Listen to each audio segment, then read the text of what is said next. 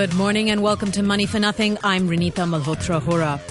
U.S. stocks ended flat. Twitter's slowing quarterly user growth disappointed investors, and Hong Kong stocks fell as the Hong Kong-Shanghai Bourse link is still in question. Today on Money for Nothing, we'll discuss markets and company earnings with Mark Matthews of Julius Baer. Alberto Moel of Sanford Bernstein will also talk about the smartphone endgame in China. And Frederick Ockvist of China Rai will speak to us about the mainland online payment system, Yeibao. Financial commentator Andrew Sullivan will also be joining us through the half hour as co-host. First, a look at today's top stories. U.S. stocks have ended near flat, pausing after the S&P 500's biggest weekly gain since January 2013, while energy shares fell with another decline in oil prices. The Dow rose 0.07% to 16,817. The S&P lost 0.15% to 1,961, and the Nasdaq added just 0.5% to 4,485. The majority of companies are beating earnings expectations, with the results in from 213 of the S&P 500 companies. 71% beat analysts' forecasts, which would be the highest percentage since the third quarter of 2011. In Brazil, President Dilma Rousseff won re-election this last weekend in the closest presidential race since the country returned to democracy in 1985. But markets are not liking the result. The Brazilian stock market tumbled, approaching a bear market for the second time this year. And the Brazilian real fell to a 9-year low against the dollar. Jorge Mariscal, who is the chief investment officer of emerging markets at UBS, said that he expected her to win by the narrow margin that she did in a very competitive re-election, but... Now, the problem is for her is that 50% of the population voted against her. And that 50% happens to be the part of the population that invests. And without them, Brazil is condemned to low growth and low productivity. So she needs to do something to reconcile with this half of the population that determines the future of Brazil. I'd like to bring in my guest now, Mark Matthews of Julius Baer. Good morning, Mark. And thank you for joining us. You're not usually here. You're based in Singapore. So it's a pleasure to have you on the show. Likewise. Thank you. Okay. Mark, markets have been somewhat bipolar of late. Following the best week of the year for stocks, the S&P 500 has now nearly wiped out all of October's losses. Some analysts are saying that we still have a chance to see the markets deliver double-digit gains this year. Do you agree? Never say never, but I think that, this is proving to be a year of, contemplation and consolidation because obviously we've just come off a stream of very good years. But I think that when you look at the PE for the world, let's just say it's broadly around 12 times price-earnings ratio for the world in line with its long-term average. If we do see a little earnings growth around the world and interest rates staying pretty low, and I think we're going to see both of those things, then stocks can rise. So I'm not going to say we're going to get a double-digit return between now and the end of the year, but I believe stocks will be higher than where they are now 12 months from now. Okay, so definitely consistent with what we're hearing from some of the other analysts. Now, when you say that PE for the world is 12, can you put that into context for our listeners? What does that actually mean?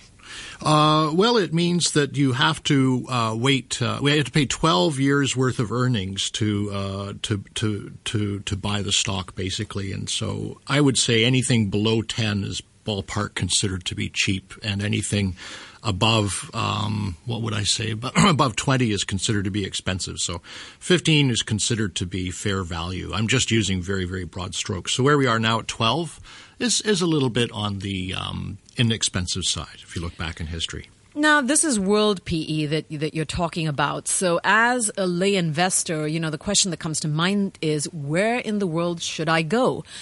Yeah. Do I look at developed markets, and sort of the rah-rah, and not be afraid of the bipolarity that we've talked about in the West? Or should I be looking at emerging markets? We talk about emerging markets and BRIC, but, for example, the re-election of President Dilma Rousseff, should I just be avoiding Brazil, from that point of view? Well, she did say in her inaugural speech that she wanted to have the other side, participate in the next however many years she has of her tenure. But I think that your previous commentator was bang on that the people who have the money are not happy with this result. But anyway, to answer your question, where should you invest? I find, I've been sort of a financial advisor in one way or another for over 20 years, that it's very hard to talk about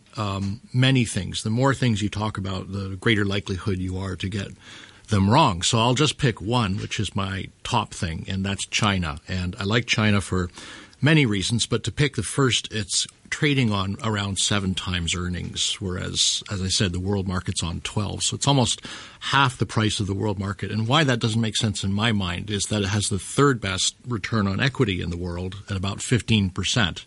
Only Indonesia and India have higher returns on equity. So cheapest stock market in the world after Russia, but third best return on equity in the world after those 2 other Asian countries. And then the other point I'll make very quickly is that I can't guarantee stocks will be up 12 months from now on a world basis. I think they will. But what I like about China is it's the most uncorrelated large asset in the world I can find. And to give you the number, the weekly correlation going back 10 years between the Shanghai Composite Index and the MSCI World Index is 0.17, which is basically irrelevant. Hang Seng has a correlation of about 0.7. So it will do its own thing regardless of the rest of the world. Well, that's certainly good news for us that it's not the end of cheap China just yet, just when we were beginning to think that it might be. Okay, Mark, Goldman Sachs has slashed its 2015 oil price forecasts. It expects the U.S. West Texas Intermediate crude to fall to $75 a barrel and Brent to fall to $85 a barrel in the first quarter of next year. Now, that means both will be down $15 a barrel from its previous forecast. What do you think? I can't really explain this sudden collapse in the oil price, but I'll make 2 points about it. The first is that I don't think oil should go up. I think it's structurally an unappealing asset for the very simple reason that North America is becoming a large exporter of oil due to the shale oil and gas in the United States and the oil sands in Canada and increased technology that helps underwater exploration, underwater extraction. So point number one is there's going to be a lot more supply, which should naturally push down the price. Point number two, how to invest in oil. Apart from being short oil stocks, I'll just say that Bank of America found there were 11 occasions since 1990 when the oil price dropped 20% or more in 3 months.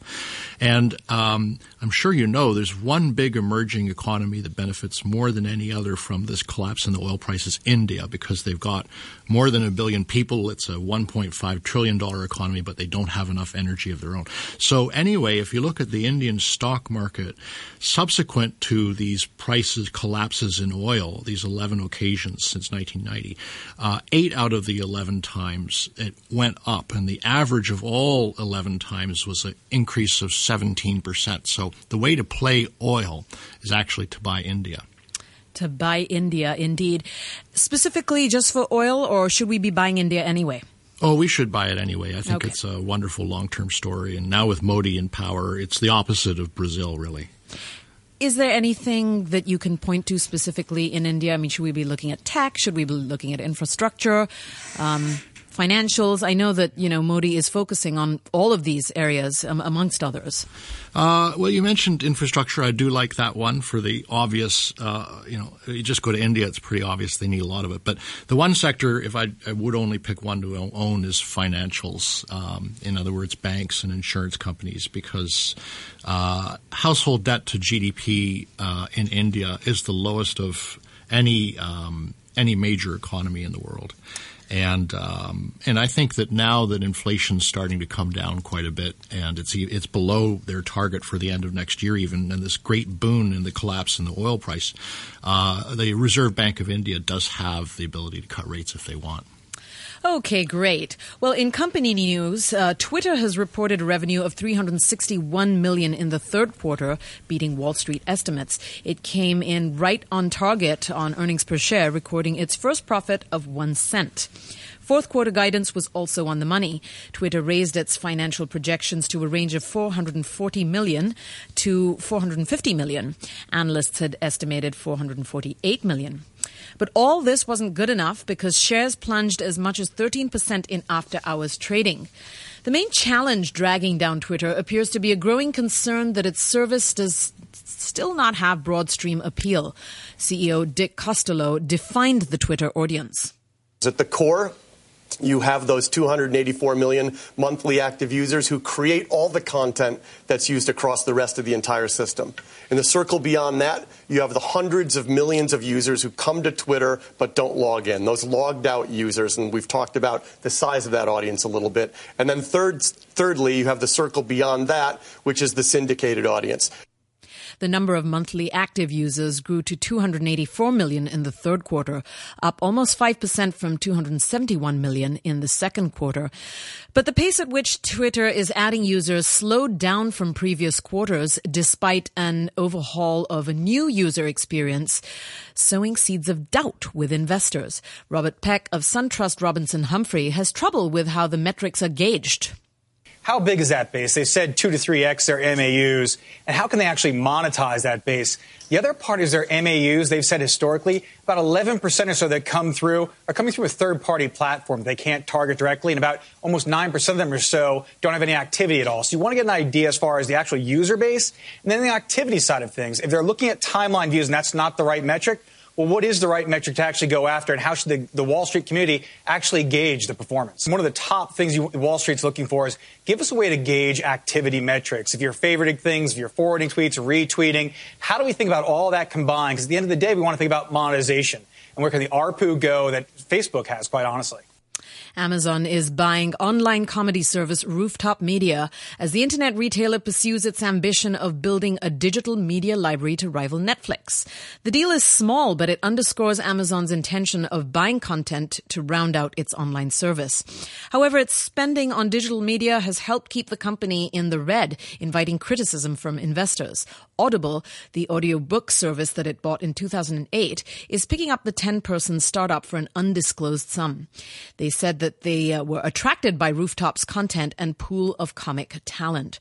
Mark, Amazon has been the subject of quite some criticism recently. Do you think it can compete with Netflix? Actually, I have to pass on that. I'm not an expert on either company. Sorry about that. That's fine. Andrew, what do you think? Well, I think as was said in the clip you had there, it's actually about content, and it's actually more about monetizing it. And this is what a lot of these companies have problems in doing. They're great features, but how do you make money out of them? Well, this is it. I mean, this is the reason why Twitter has come under the gun today, despite sort of strong fourth quarter earnings. Is Twitter's growth, do you see it as a problem? I mean, it hasn't changed its offerings, all that much. It appears to be continuing to rely on a growing user base. What are Wall Streeters actually looking for? Are they looking for just consistent growth with the way things are, or are they looking for the companies to constantly make a change? Well, I think it's really about, if you look back to when we first got, smartphones and more media content, it was a matter of, great, we have media content, but it's always the problem about monetizing it. And Twitter is the same. There's a lot of people that follow these things, and they'll make a twit. But how do you actually really make money out of it? How do you actually, leverage that? And that's the problem these companies are having. It's a fad, it's a phase, but will it last? And that's really the problem that Wall Street is going to come to, is how do we make consistent returns out of it? Because, the underlying, the operators, the mobile phones, they are a good conduit for these things, but they are only the conduit. So it's rather like a utility.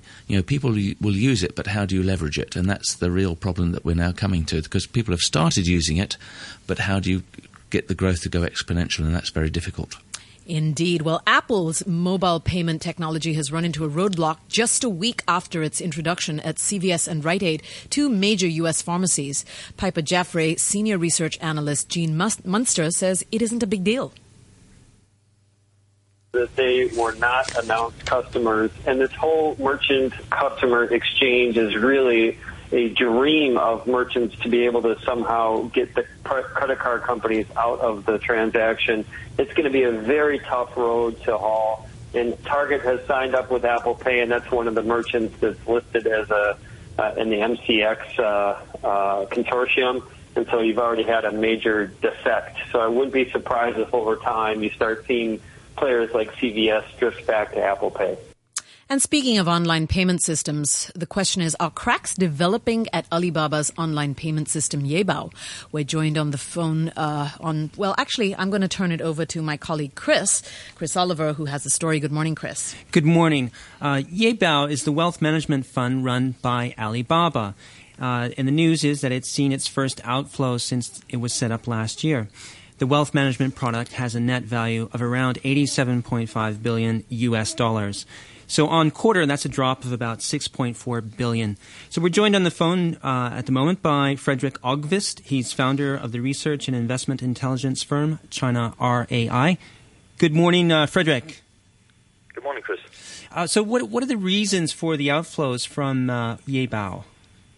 Well, it's a little bit hard to say at the moment. There's a lot of theories out there. One that seems to hold water for me is that what people did with Yeibao was essentially Alibaba showed them that there was a way to make more money through their money than simply having them in the regular bank balances, right? And so that increased the risk appetite. And now that Yeibao isn't offering as high interest rates anymore, when it started it was about maybe 6 or 7% annualized. Now it's down to 4%. They're now looking for money to go elsewhere for better yields on their investment money. So it might be that they've actually created their own problem here, and money now seems to be flowing into more speculative measures.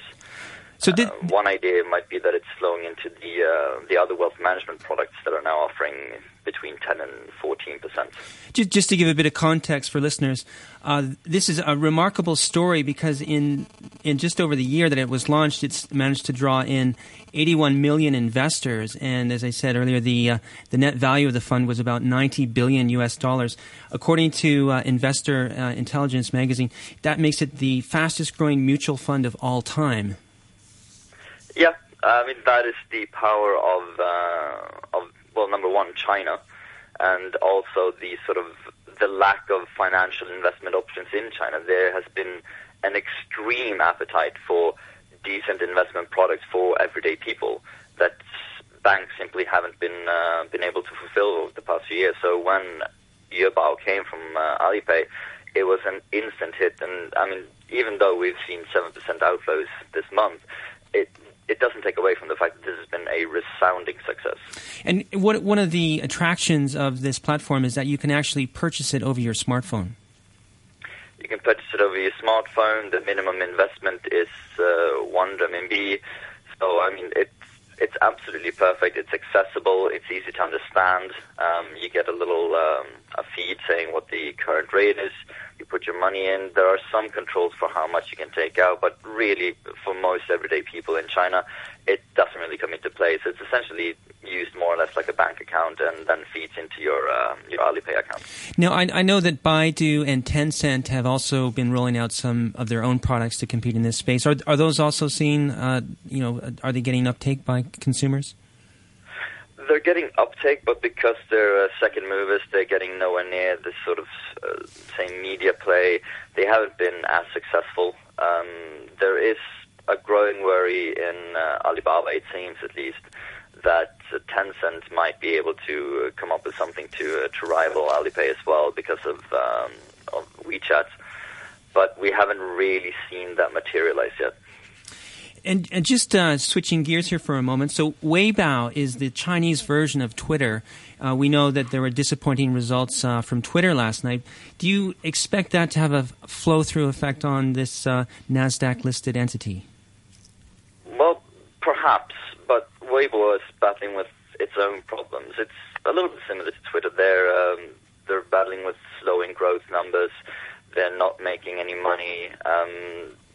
Really what they're struggling for right now in China is relevance, because ever since WeChat came along, user growth has diminished. There's been a lot of accusations of fake accounts on Weibo.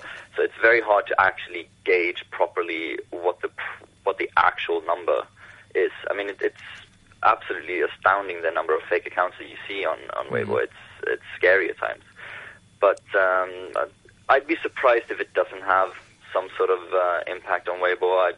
I would expect investors to say, well, if Twitter is the model we're basing it on, we're not seeing the growth and the profitability we want there. How is it going to work here in China? Now, the one thing that Weibo does have going for it is a tie-in with Alibaba to try to monetize through Tmall and through Taobao. Frederick, Andrew Sullivan, our guest host for this morning, just mentioned that one of the biggest problems we're seeing with these companies is how are they going to monetize? We're just not seeing enough evidence of that, and we've certainly seen that sort of in analyst discussion earlier this morning about Twitter.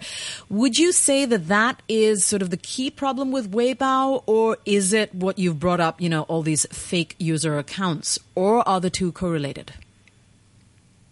The two are probably correlated. But Weibo, what they're trying to do now, that we don't really see with Twitter, is the tie-in that they have through the investment from Alibaba, which presumably is what they're looking to do is to tie it into Tmall and to Taobao, which are the two biggest online marketplaces in China. So it'll be interesting to see if we can see a decent amount of sort of traction gaining there. That will be very good and very promising for investors. We haven't really seen it yet, and as I said, one of the earliest signs of trouble in any internet company is when it's battling for relevancy. Thank you very much. That's Frederick Ogdvist. He's founder of China RAI. And thank you, Chris Oliver. The time is now 8:24 a.m.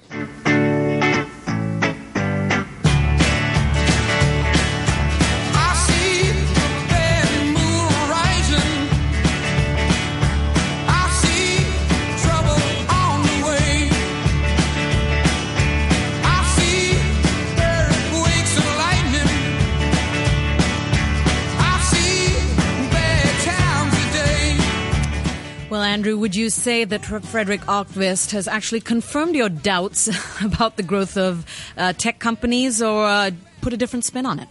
Well, I think it's still, at the end of the day, that investors want to see return, and that's the big problem we have with a number of the internet companies at the moment. It's how do we make money out of them? Okay. Mark, anything you'd like to add? Yeah, I mean, just listening in on the conversation, Twitter, Facebook, Amazon, Alibaba, are they services we're going to use for the next 10, 20 years? Are they mediums that are going to last? And that's the million-dollar question in terms of whether you buy their stocks or not. I think if you look back in history, there were good stocks to own during the heydays of various mediums: Bell Telephone, NBC Television, Nokia mobile phones. But my sense is probably the medium will change much more quickly in the next 10 years than it did when it moved from radio to television or copper wire to mobile. And I doubt we will be using Twitter and Facebook 10 years from now. I can't tell you what it's going to be, but I think they'll be a little bit like Nokia or Sony or things like that. Okay, well, I guess we'll just have to wait and watch from what you say is cheap China. All right, thank you so much for joining us this morning. That is Mark Matthews of Julius Baer. We'll be back to talk with Alberto Moel about Chinese smartphone makers right after this. We each have our own way of enjoying the Victoria Harbourfront. We may also have different perspectives and ideas on enhancing this unique place. The Harbourfront Commission and the Development Bureau are now conducting the Phase 2 public engagement exercise for the proposed establishment of a Harbourfront Authority. Please take part and share your views on or before December 24th, 2014. For details, please visit www.hfc.org.hk/HAPE. Well, Chinese smartphone makers are gearing up for global competition. How will they make out in this hyper-competitive market has a lot to do with their size and financial firepower. Alberto Moel is a senior research analyst at Sanford Bernstein. He joins us now to give us his take. Good morning, Alberto. Good morning. Good morning. So, Alberto, what is your outlook on Lenovo versus Xiaomi? Both have competitive handsets that compare with the best premium brands. It's an interesting one. I mean, Xiaomi has done very well in China, has come out of nowhere and sold a material amount of handsets, the number 2 or 3 player, or number 1, depends how you look at it or which month you're looking at it. Lenovo has also done the same from a different perspective. It has come from a different portfolio. Lenovo's product portfolio is pretty bread and butter, although Xiaomi is actually relatively outstanding in terms of its capability and its price performance. So Xiaomi has taken imagination, people's imagination, a lot more than Lenovo. Having said that, both of them need to go abroad. The Chinese handset market is very, very competitive. There's many brands coming in, very strange, very low. Everybody's basically beating each other up to sell the same thing at lower and lower prices, and they need to go abroad. Having said that, you have a problem. Going abroad is going to be a fairly difficult endeavor, and it's going to require capabilities that both companies have to develop, meaning global distribution, global branding, global presence, and in that respect, Lenovo is far, far further ahead than Xiaomi is. So Xiaomi's handsets, having said that, are making headway in Hong Kong. Would you consider this abroad, kind of, or not quite? No. This is basically just across the border, right? Okay, not abroad enough. Come over. no. We're talking political systems aside. when you go to the US, you're going to have so many things, or Europe, you're going to have so many things in place, like IP protection, distribution, branding, marketing. It's just a much bigger. Yeah.